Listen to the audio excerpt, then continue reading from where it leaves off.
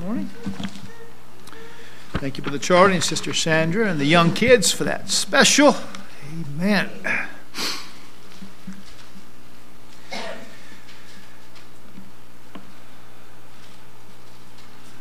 Luke chapter 2. Caesar Augustus has put out a tax he's going to collect. He wants folks to go to the town they were born, and so they begin to leave and gather there to prepare to pay their taxes.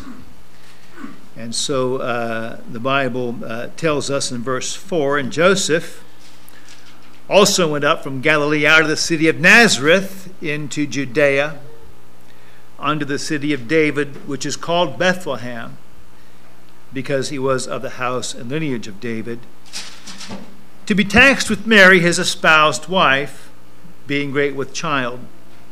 So it was that while they were there, days were accomplished that she should be delivered. And she brought forth her firstborn son, wrapped him in swaddling clothes, and laid him in a manger, because there was no room for them in the inn. And there were in the same country shepherds abiding in the field, keeping watch over their flock by night. And lo, the angel of the Lord came upon them, and the glory of the Lord shone round about them, and they were sore afraid. And the angel said unto them, Fear not, for behold, I bring you good tidings of great joy, which shall be to all people. For unto you is born this day in the city of David a Savior, which is Christ the Lord. This shall be a sign unto you. You shall find the babe wrapped in swaddling clothes, lying in a manger. And suddenly there was with the angel a multitude of the heavenly hosts, praising God and saying, Glory to God in the highest, and on earth peace, goodwill toward men.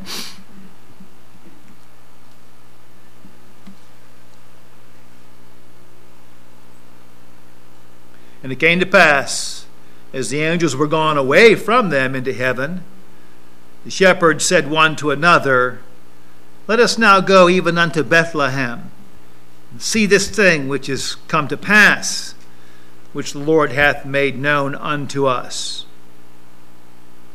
And they came with haste, and found Mary and Joseph and the babe lying in a manger. And when they had seen it, they made known abroad the saying which was told them concerning this child. Let's pray. Heavenly Father, I thank you for your word this morning. And I thank you that you sent your Son to be the Savior of the world. And Father, you sent him in such a humble manner. God, he is your love to us, and he's our Savior, our Lord. And Father, we thank you and praise you that we have so much to celebrate because of what you have done for us through Jesus Christ. God, I thank you for the word that's gone forth here already this morning in the children's Sunday school hour, the adult Sunday school hour. And Father, I thank you for the promises in your word, for the things that we learn, the things that are yet to come. We look forward, Lord, to your return. Dear God, please fill my wife with your Spirit, myself as well, preaching and teaching your word.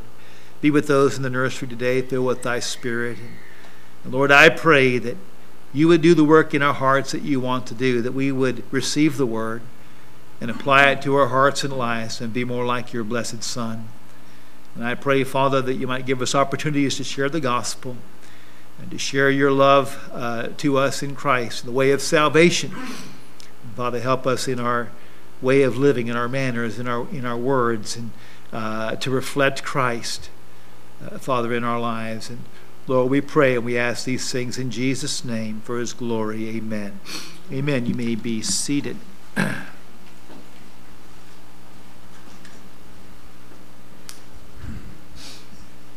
Right. The title of the message this morning, simply Rejoice in the Christ of Christmas. Rejoice in the Christ of Christmas. Of course, Christmas time we celebrate the God sending His Son who came as a babe in a manger, which we've just read. Yet we know that He went on to spend some 33 and a half years or so upon this earth, and He was crucified on a cruel cross, and He rose again the third day. And all that He did upon this planet during that time was the payment and the work that was necessary for the forgiveness of our sins. And so we have much to celebrate, because God, who loves us, has, though we've sinned and gone astray from Him, He's made a way back to us through faith in His Son.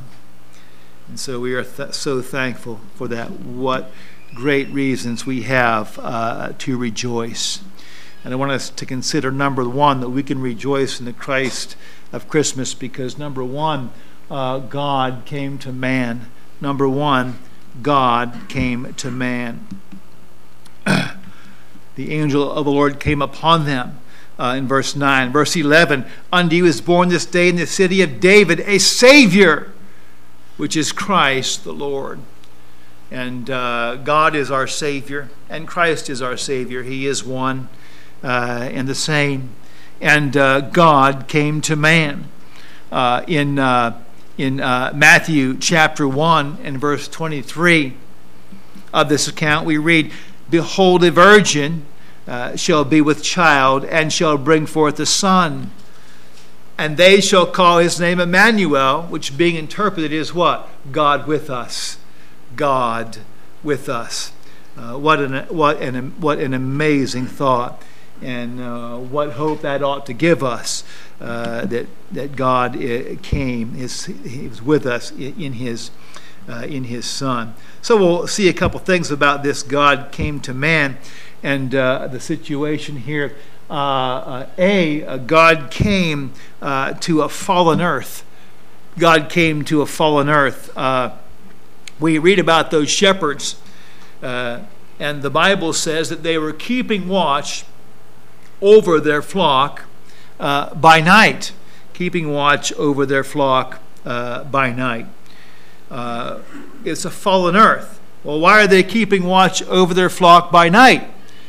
Well, because there's bad things that can happen to their flock if they don't keep watch over their flock by night in a fallen earth. And by the way, when I say fallen earth, I mean fallen into sin and cursed because of that sin. We read, of course, in Genesis chapter 3 and following. But we see, first of all, that this sin affected the animal kingdom. This curse upon the earth, this fallen earth, this sin even affected the animal kingdom. In Genesis 1:29, God said, speaking to Adam, says, behold, I have given you every herb-bearing seed, which is upon the face of all the earth, and every tree, in the which is the fruit of a tree yielding seed. To you it shall be for meat, or food. He goes on to say, and to every beast of the earth, and to every fowl of the air, and to everything that creepeth upon the earth wherein there is life, I have given every green herb for meat, and it was so. What is the Bible telling us there? Well, when God created the earth, He made plants for man and animals to eat. By the way, it seems to me, all men and all animals. It seems that animals were herbivores in the beginning in the creation, and God had made those plants for us all. Of course, things drastically changed after that fall. You know, I can picture Adam. I'm sure he's glad that God had him name the animals before the fall. Otherwise, I'd say, God, would you take care of the lions, okay, and the bears, and I don't think I want them come up to me and me naming them, okay? No, they were okay before the fall. but something happened. Even the animal kingdom fell. I like watching animal documentaries sometimes, and I want to tell you something. The animal kingdom is a violent place, and you can tell that there's something drastic going on there, just in everyday living for animals and beasts, and I think that's a part of the fall. So these shepherds obviously had to protect their flocks against what? Beasts and stuff that would be out at night. And David, spoke of bears and lions in his time. I'm not sure how many of those were still around during the time of the shepherds. One of the problems of a contemporary problem that these shepherds might have had would be wild dogs and such. Dogs in those days weren't a lot of times weren't pets like we see them today. They were kind of scoundrels in the streets, and so there may be even packs of wild dogs and stuff they would have to watch for. They'd have to protect their sheep from the beasts. David, of course, was that sweet psalmist shepherd, and he writes of his protecting the flock and such, and he says to King Saul, David does, "Thy servant kept his father's sheep, and there came a lion and a bear, and took a lamb out of the flock. And I went out after him, and smote him, and delivered it out of his mouth. And when he arose against me, I caught him by his beard, and smote him, and slew him." And so there David protecting the flock. These shepherds also protecting their flock. In the millennial kingdom, Brother Chris mentioned that some this morning and showed us some things about that from the Word of God. It seems that the curse will be lifted. Isaiah 11:6, writing about the millennial kingdom, that this time in the latter times, that 1,000-year reign of Christ, says, "The wolf also shall dwell with the lamb, the leopard shall lie down with the kid, and the calf and the young lion and the fatling together, and a little child shall lead them." It seems the curse will be lifted from the animal kingdom once again. The Bible says what? The lion will eat what? Straw as the ox. And so for all of you meat eaters, I'm sorry. Back to vegetarian. He says God gave the vegetation in the beginning for them. He gave it to them for meat. Now, I know that means food, but I take comfort in that MEAT, because I think of meat when I say meat. Maybe the vegetables will taste like steak. I don't know how that's going to work. But either way is this. We'll like it. We're going to like it. Even if they taste like vegetables, whatever they taste like, it's going to be wonderful. And it's going to be what we want. And it's going to be a wonderful time, this millennial kingdom. Being restored. Some have tried to allegorize those things. Well, it's just a picture of the great peace that the gospel will bring. Really, what does a lion eating straw have to do with that? I never could put those two together. No, it doesn't all fit. We just believe the Word of God. Amen. And God's going to do some amazing things. So sin affected the animal kingdom. And sin affected, obviously, mankind, humans. In John 10:1, the Scripture said, Jesus says, "Verily, verily, I say unto you, he that entereth not by the door into the sheepfold, but climbeth up some other way, the same is a thief and a robber." What else did the shepherds have to worry about? Thieves and robbers. Why is that? Because the human kingdom fell too. Our nature. We have a nature, really, frankly, that comes from Satan. And when our first parents there in the garden chose to obey him, they fell into sin, and just like the devil when he rebelled against God, and so our nature very similar in that way affected mankind. And it's interesting. I think of the two kingdoms, the human kingdom that fell, mankind, and the animal kingdom that fell. Which one's the more dangerous? The human kingdom. It's the people that are more dangerous. As violent as the animal kingdom may be, the human kingdom can be far more vile. Amen. It can be, unfortunately, far more dangerous. Of the two, the fallen heart of man is far more destructive than even fallen nature, and it's far more dangerous. We think about our country today. My wifey was telling me someone had posted on one of those neighborhood websites and stuff that here in Corvallis just the other night somebody had two men decided to camp out on her porch or something. And so they sat there. She could hear them talking out there. It was on 14th Street in Corvallis, and so and she said she heard them try the door. Luckily, it was locked, and she was just putting out there putting a warning out to neighbors to keep the doors locked. She didn't say anything about calling the police. I would assume that she did, but she said nothing about it in the text that she put out. But she said they left some trash out there on the porch and arranged the furniture a bit but no, the greatest threat and the greatest danger, really, the fallen kingdoms between human and animal is the human kingdom. In our country, Americans spend an average of $20+ billion a year on security systems. And folks, that's not to keep the lions out, okay? It's not for that. It's because of people and of the evil hearts of people. And by the way, people includes you and me, amen. And that's why we all need salvation. And a fallen kingdom, a fallen world he came into. And then B, we see we don't have to now wonder if there's a God, because God has come to man. In Matthew 11:27, Jesus, he reveals to us God. He says, all things are delivered unto me of my Father. No man knoweth the Son, but the Father. Neither knoweth any man the Father, save the Son, and he to whomsoever the Son will reveal him. So Jesus Christ came to reveal God to us, and we can know what God is like. We can know him through faith in Christ. He reveals the Father to us.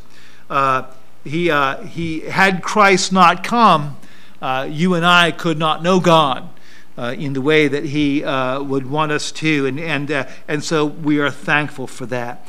Jesus said, I am the way, the truth, and the life. No man cometh unto the Father but by me. So thankfully now, through faith in Jesus Christ, we can come to God. It's always been faith, by the way, in the Old Testament and New Testament. In the Old Testament, they had faith in those promises of God, that even from Genesis chapter 3, that he was going to send a Messiah. He was going to send a Savior. And everyone who's had faith in that promise, however it's been revealed down the line, has been justified freely because of that faith. We believe the Bible teaches that. His plan of salvation hasn't changed. We just have more details about it. Amen. And we're thankful that God made it by faith. We have some people in the world who are unbelievers in multiple categories. You can put them in. Some are atheists. They would say there's no God. Others are called agnostics. And agnostics, they simply say, well, we're just not going to say. What agnostics say is this. Gnostic comes from the two words, the Greek words, the prefix which negates it, and gnostic, or knowledge. In other words, you can't know. If there is a God, by the way, creation and your conscience both tell you there is. And so the agnostic might acknowledge that. Okay, well, there is, but we can't know him. Because if there is a mighty creator, he's outside this creation, and we're not. So therefore, nobody could possibly know. You just can't know who God is. Well, folks, that would be true had God not come to man. Amen? That would be true had God not come into this realm that he created. And we're thankful that because God came to man, now what? Man can come to God through faith in the Lord Jesus Christ. How thankful we are.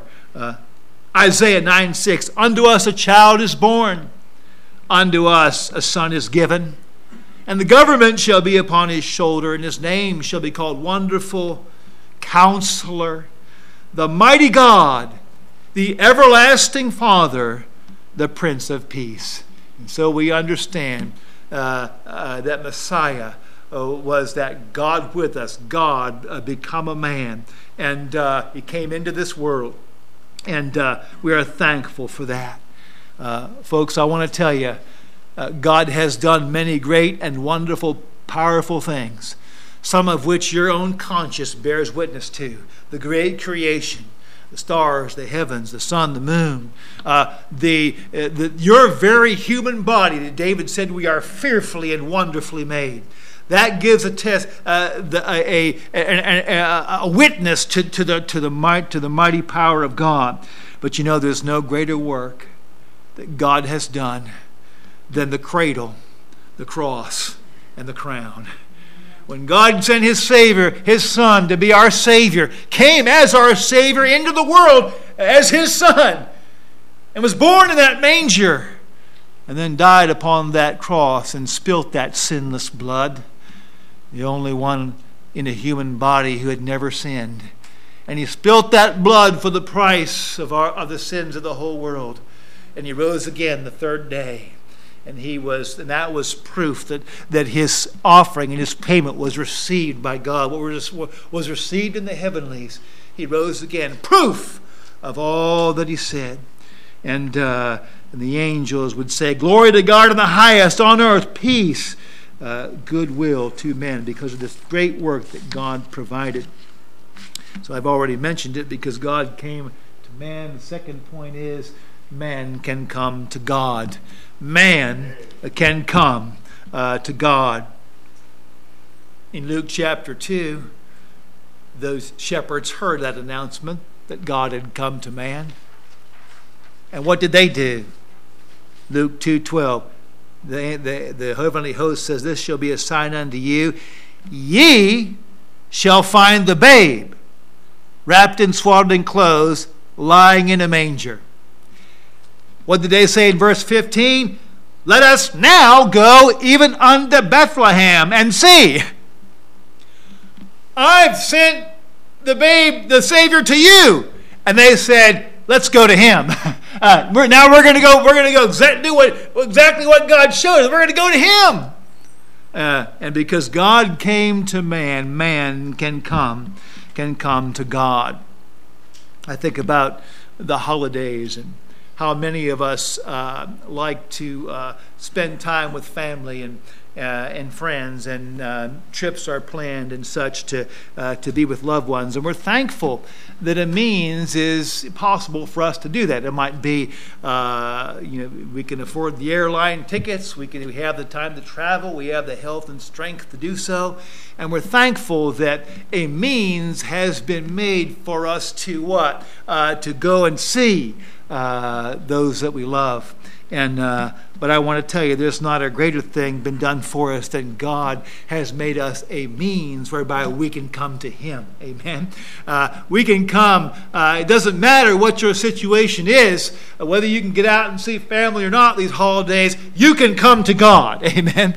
Because God has come to you. You can worship God. Not only in the holiday season, but every day of your life. And God would want us to do that. Jesus encourages us in Matthew 11:28. Come unto me, all ye that labor and are heavy laden, and I will give you rest. And what he was talking about there, the scribes and Pharisees had all these rules. They thought if you kept them, by the way, most of them are rules they made up, weren't even in the Bible. And you just keep all this stuff, and God will accept you, and you'll be in heaven. Well, Jesus said, I came to deliver you from all that. Because first of all, the rules I gave you, you don't keep them anyway. I'm going to keep those for you. And then you can trust in me, and I will justify you freely. He said, that's the rest. You can recline in me. Oh, God expects those commandments to be kept. That law will not go away until all is fulfilled.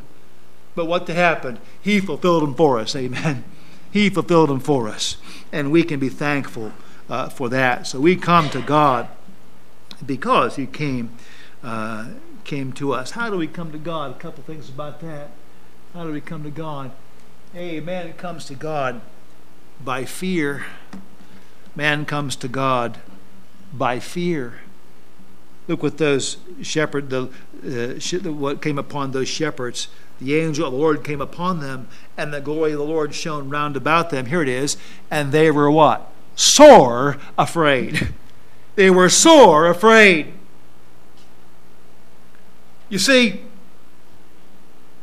fear is the recognition that a holy, sovereign God is in control. And by the way, His world is answerable to Him. Amen. His world's answerable to Him. He's watching. He knew what those shepherds were doing, where they were. You see, He's watching you and I. And we are answerable to Him. They were sore afraid. By the way, their focus of their fear was on those holy visitors. The Bible says the angels, the angels that are with God in heaven that come back with Him and such are holy angels. The fallen angels have a different destiny for them. But the angels that come down from heaven now in this regard are holy. They're sinless. They're messengers of God. And it's just the idea that this God is sinless. It's a fearful thing because we're not sinless. And to think of a holy God and to be confronted by Him. We saw last week in the message that when the Holy Spirit comes, what's the first work that He does? He reproves the world of what? Of sin. He backs us into the corner. You might wonder, well, why would such an awesome thing have to happen? That God would send His perfect Son to die such a cruel and awful death. I'll tell you why. Because of yours and my ugly sin. That's why. Because we've sinned and rebelled against God. And that had to be taken care of justly. Because God won't sacrifice His justice for His mercy. He'll be just and merciful at the same time. And He does that through faith in Christ. And man comes to God by fear. I think about those shepherds. When those angels came, their fear was focused up there. When those angels appeared, shepherd 1 didn't say to shepherd 2, now, look at those angels up there. I'll keep an eye on these guys. You guys watch the lion path there because some lions might come from that way. And we'll watch the angels up here, but watch out because the thief trail, they usually sneak in that way. Somebody's got to guard that. When those angels came, they forgot about all the other fears. You know why? Because that was the greatest fear. Everything else on earth didn't matter. That was the thing they were afraid of then. Everything else wasn't even in their mind. By the way, when we are confronted with the conviction of our sin and the holy God, the only fear that grabs our heart is the fear of God. Amen. And it's time to get that right. And He got it right for us through Christ, which is what Christmas and all that Jesus did is all about, is we put our faith and trust in Him. That fearful thing, thinking about a holy God. Daniel, who is one of the few in the Bible, mentions no sin about him in his life or anything. He was a very godly young man and was taken captive, treated brutally and cruelly by the Babylonians, and yet was faithful to God and even merciful and prayerful to those that had done those things to him. And matter of fact, he's fasting and praying in Daniel chapter 10 about some wisdom wisdom regarding what God's going to be doing in the near future. And as he's praying about this vision, he sees this vision of some heavenly visitors. He says, I was left alone. I saw this great vision. He says, and there remained no strength in me, for my comeliness was turned in me into corruption, and I retained no strength. What's comeliness? It's what's beautiful about us. It's what might be honorable in integrity. And by the way, in regards to Daniel, you won't find one that's called more, that is lifted up as far as humans goes in that respect. Remember, the Bible mentions that he doesn't mention any sin about him, and it shows great faith that Daniel had, great humility. Yet with all that, when Daniel was confronted by these heavenly visitors, what did he say? The best things in me felt like corruption. He says, before these holy visitors, I didn't feel I had any strength to even stand up. Well, I'm a faithful one too. Let's talk a bit. That wasn't Daniel's heart. No. You see, these were holy ones, sinless ones that had come down from heaven. And Daniel, holy as he wasn't perfectly holy in practice or thought, just as we all aren't. And being in that way, he says, myself in my being, I just felt like corruption before them. Lost all my strength. By the way, when you look at God and your sin and you feel that way inside, that's a good thing. Amen? That's a good thing. Because that's why God sent his Son, to be perfect for you. God won't become less perfect so you can get into heaven, folks. And he won't do it for me either. He'll only accept the perfection of his Son. That's how us imperfect people get in. Amen. Is we trust in Jesus Christ, and God counts us righteous. Just as he counted Christ a sinner, though he wasn't. He took our punishment that we might be justified. Daniel, when he saw, or Isaiah, when he saw the vision of God and heaven on the throne and such, he sees the heavenly host. They say, "Holy, holy, holy is the Lord of hosts." The Lord of hosts. The whole earth is full of his glory. And then, over 700 years later, God gives John, the apostle, another peek into heaven. And guess what's going on there? The four beasts, each of them 6 wings about him. They were full of eyes within. Rest not day and night, saying, "Holy, holy, holy, Lord God Almighty, which was and which is to come." That was 700 years later, okay? I think God's pretty holy. I think it's scary how holy he is when we know that we're sinners who have to answer to him. Yet because of what? Because of Christmas, because of the cross, because of the resurrection, we have hope. That's why the angels, what was the first thing they said? Fear not. Fear not! Because God has made a way. God has what? A Savior is come unto you. God came to say, God came to us, to earth. God comes to man by fear. By fear. See, the world says all religions lead to God. But that's not what the Word of God says. God chastising his people and their unbelief says, "They have forsaken my law which I set before them.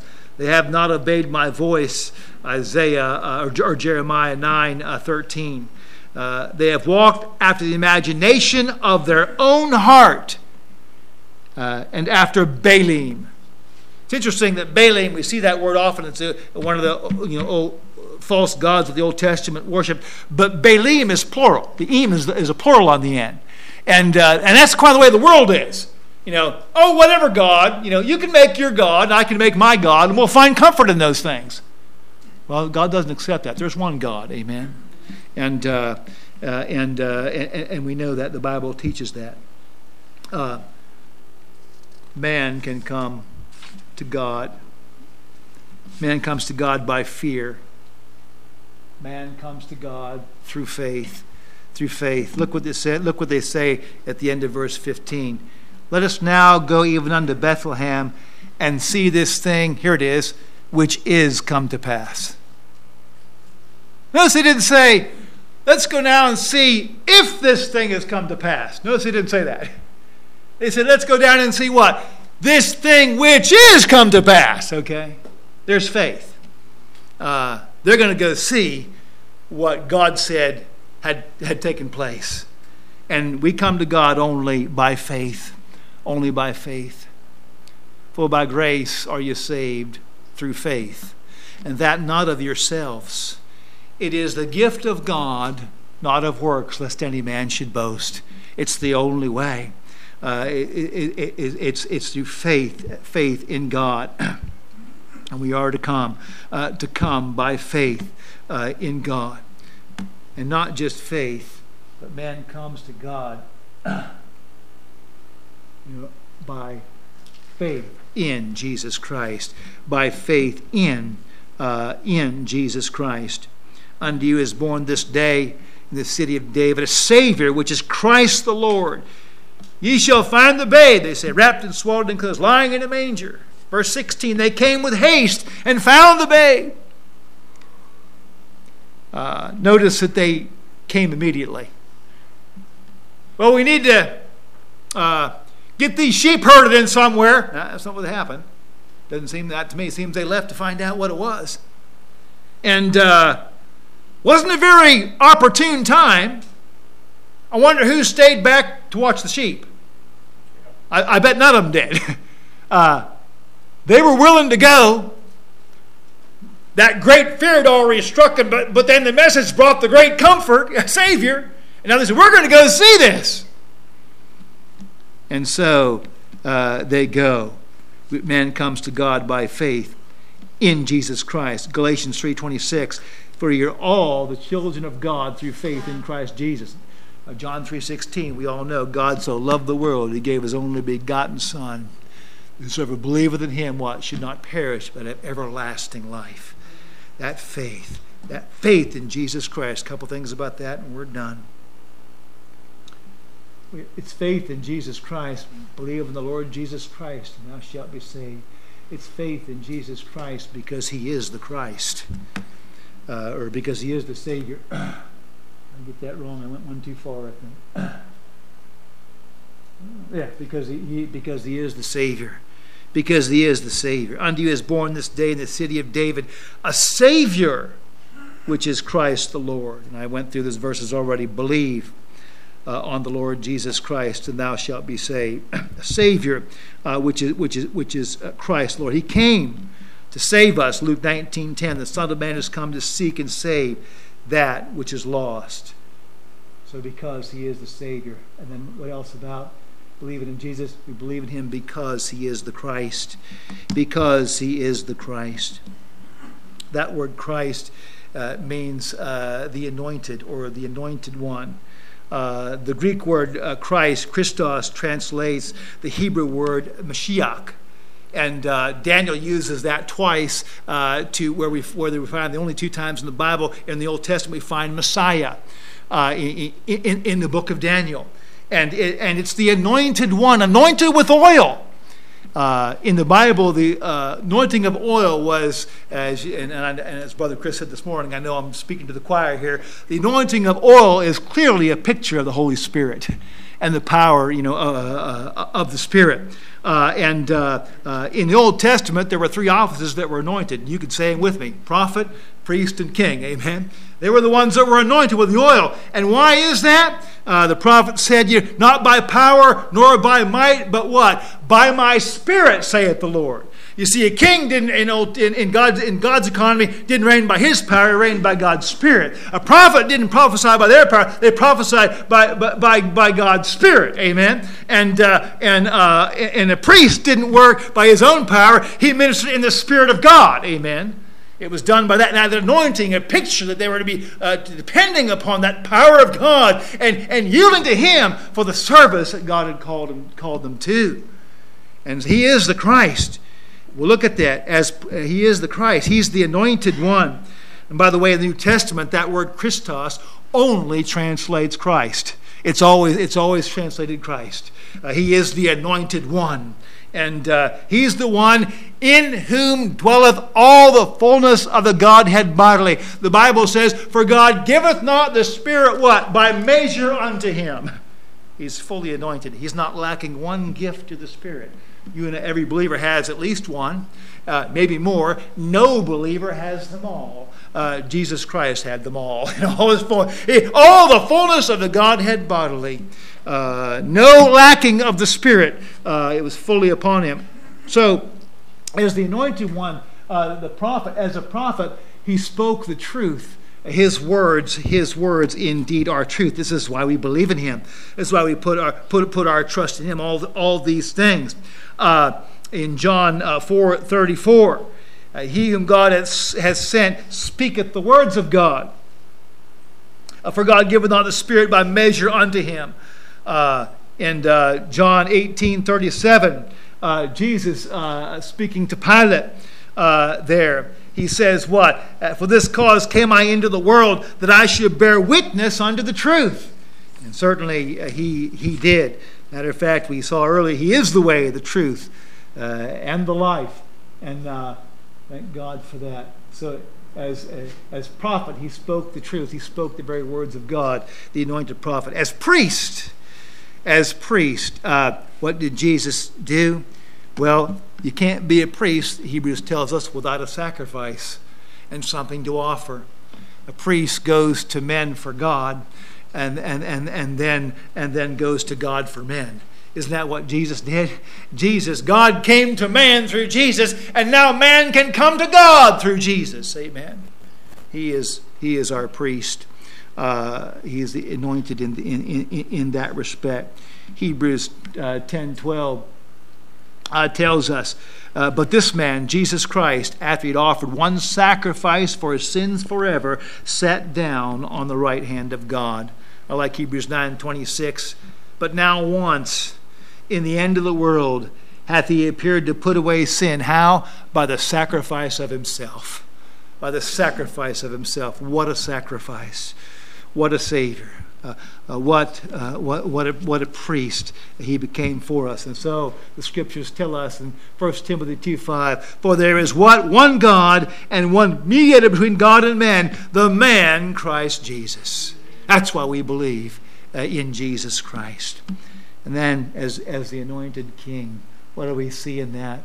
As the anointed King, we see that he is worthy of all obedience. He is, it says, because he is, get ahead of myself.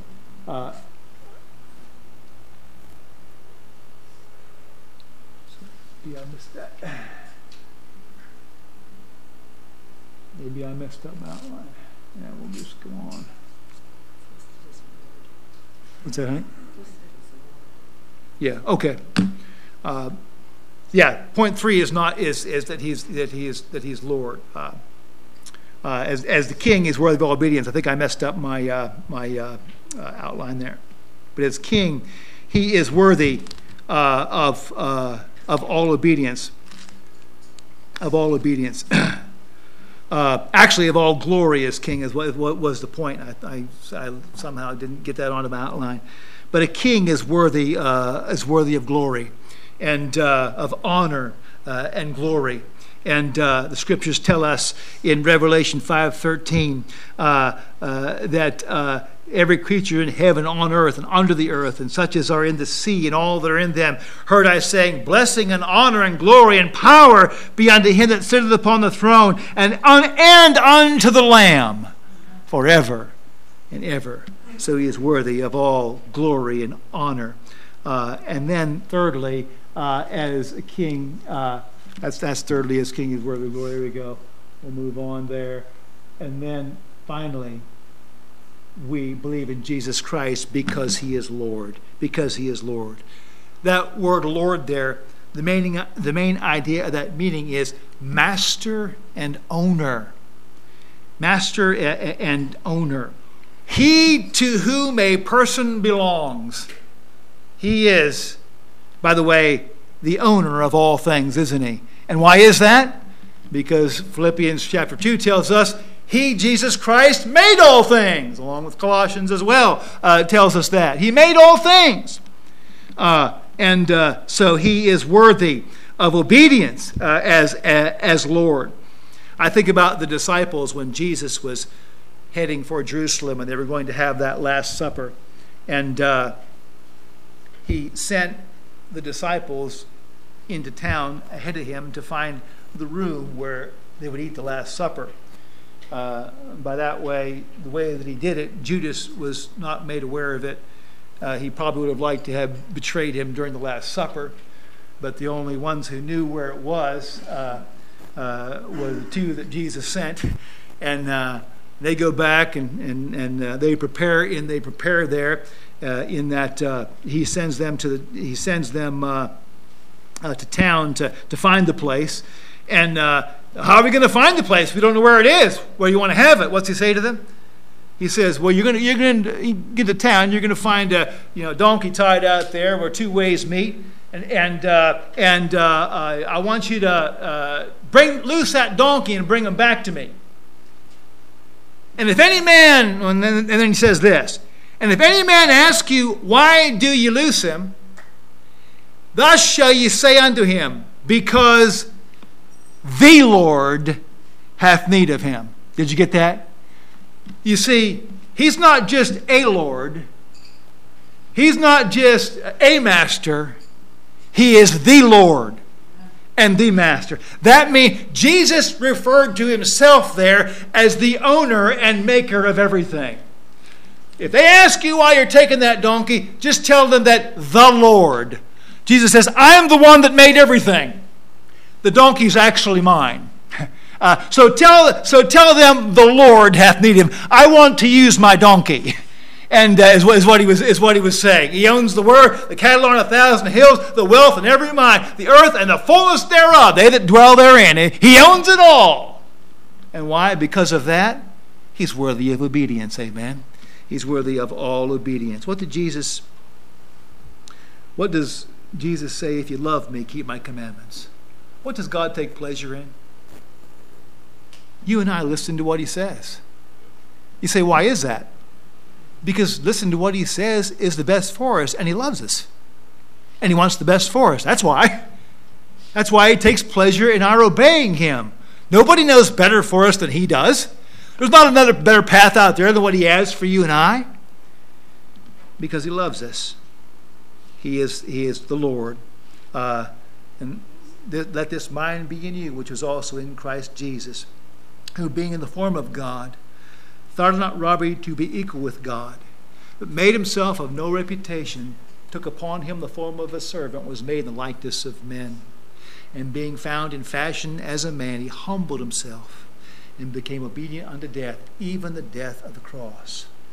The Bible says, wherefore God also hath highly exalted him and given him a name above every name, that what? At the name of Jesus, that every tongue, at the name of Jesus Christ, every knee should bow, and every tongue what? Should confess that Jesus Christ is what? Lord, to the glory of God the Father. He's the owner. He made it all. And one day, every tongue is going to realize that, whether they've believed that upon this earth or not. And but God says, if you'll believe that now and trust my Son, whom I sent to be your Savior, I'll forgive all your sins. And by the way, there wouldn't be a better Christmas time gift or any time of the year gift than the gift of salvation, amen, to receive. It's the one that the world needs the most. And we can receive it. We can receive it by faith. By faith. He made all things. All things ought to yield to him. And by the way, one command you'll never regret obeying, and it'll make you so that you never regret obeying all the other commands. And here's the command: believe on the Lord Jesus Christ, and thou shalt be saved. There's the command. You obey that from all your heart, you'll never regret it. You'll never regret it. But it's going to involve that fear. You're going to have to know your sin first. That fear of an almighty God, that fear of judgment. The wages of sin is death, and death and hell were cast into the lake of fire. That's a fearful thing.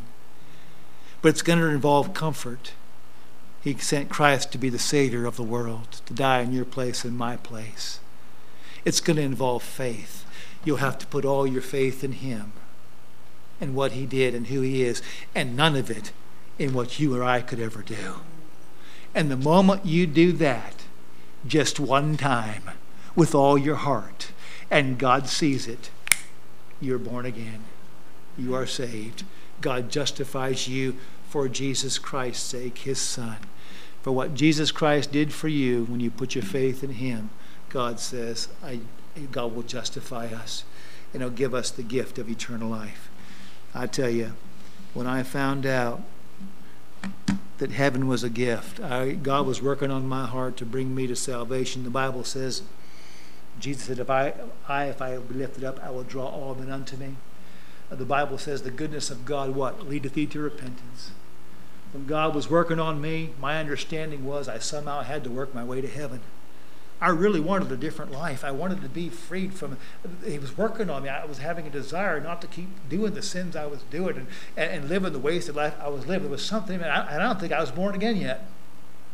You say, explain all that, preacher. I can't. I'm just telling you. And then when I heard, I started trying to seek God the only way that I knew how, my understanding of the Bible, by doing good. And my conscience never gave me peace. I knew that I'd never done. I wasn't worthy of heaven. I dropped a few things there and didn't drop other things, and my conscience never gave me peace. And then I met Lisa, and she began telling me about the gift of God, and I met another witness who witnessed to me about the gift of eternal life. And I realized, you know what? I need that gift. I'm going to perish without that gift. And I wanted that gift. And I bowed my head and I asked Jesus Christ to forgive me and save me. And I trusted only in him. And I want to tell you something. His word is true. Therefore, being justified by faith, we have what? Peace with God. I can't explain to you the peace that fell on me. And that I knew that moment. Because something in me, though I didn't know much Bible, and what I did know was all out of context and wrong, I did know that I had peace in my heart. That what I had just done, why? Because it was what God wanted me to do. It's what God wants every lost person to do. Was exactly what God wanted me to do. And when I did that, he did exactly what he promised to do. Whosoever shall call upon the name of the Lord, what? Shall be saved. That's what he did. That's what he did. And God will do that for you today. You haven't trusted him. Don't miss that gift. Don't miss that rejoicing of Christmas, so to speak. He sent a Savior to the world. Let's pray. Heavenly Father, I thank you for your blessings. I thank you for the day that you helped me to realize that salvation was not a reward that I or anyone could earn. It was a gift prepared for totally by you. It was a gift that came at great cost to you. It cost you your blessed Son, coming to this earth, dying on a cross and rising again. And Lord, I thank you for the gift of salvation. I thank you for the fear that at first came into my heart when I realized that apart from being saved, I was in trouble. Because I knew there was a mighty God that one day I'd have to answer to you.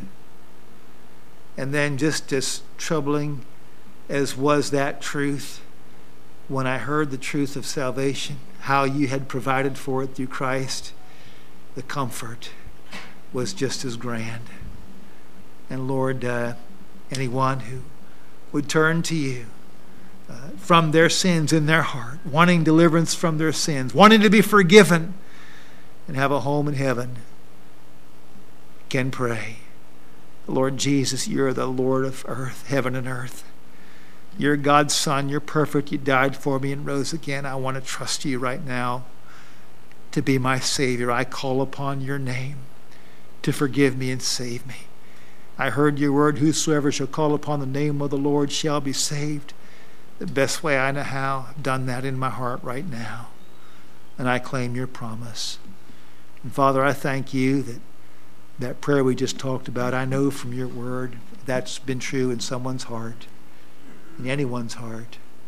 Lord, I know that you're You're a keeper of your promise. You do save them immediately. Thank you. Thank you for Jesus Christ, your perfect Son and our perfect Savior. Thank you for the promise of his coming again.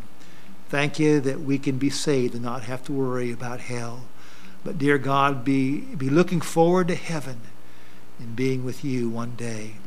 And Father, I pray that more people would come to this knowledge, even during this Christmas season, Father, that they'd bow their head and receive the greatest gift in all the world, salvation to your Son. And Father, we pray. We ask these things in Jesus' name. Amen.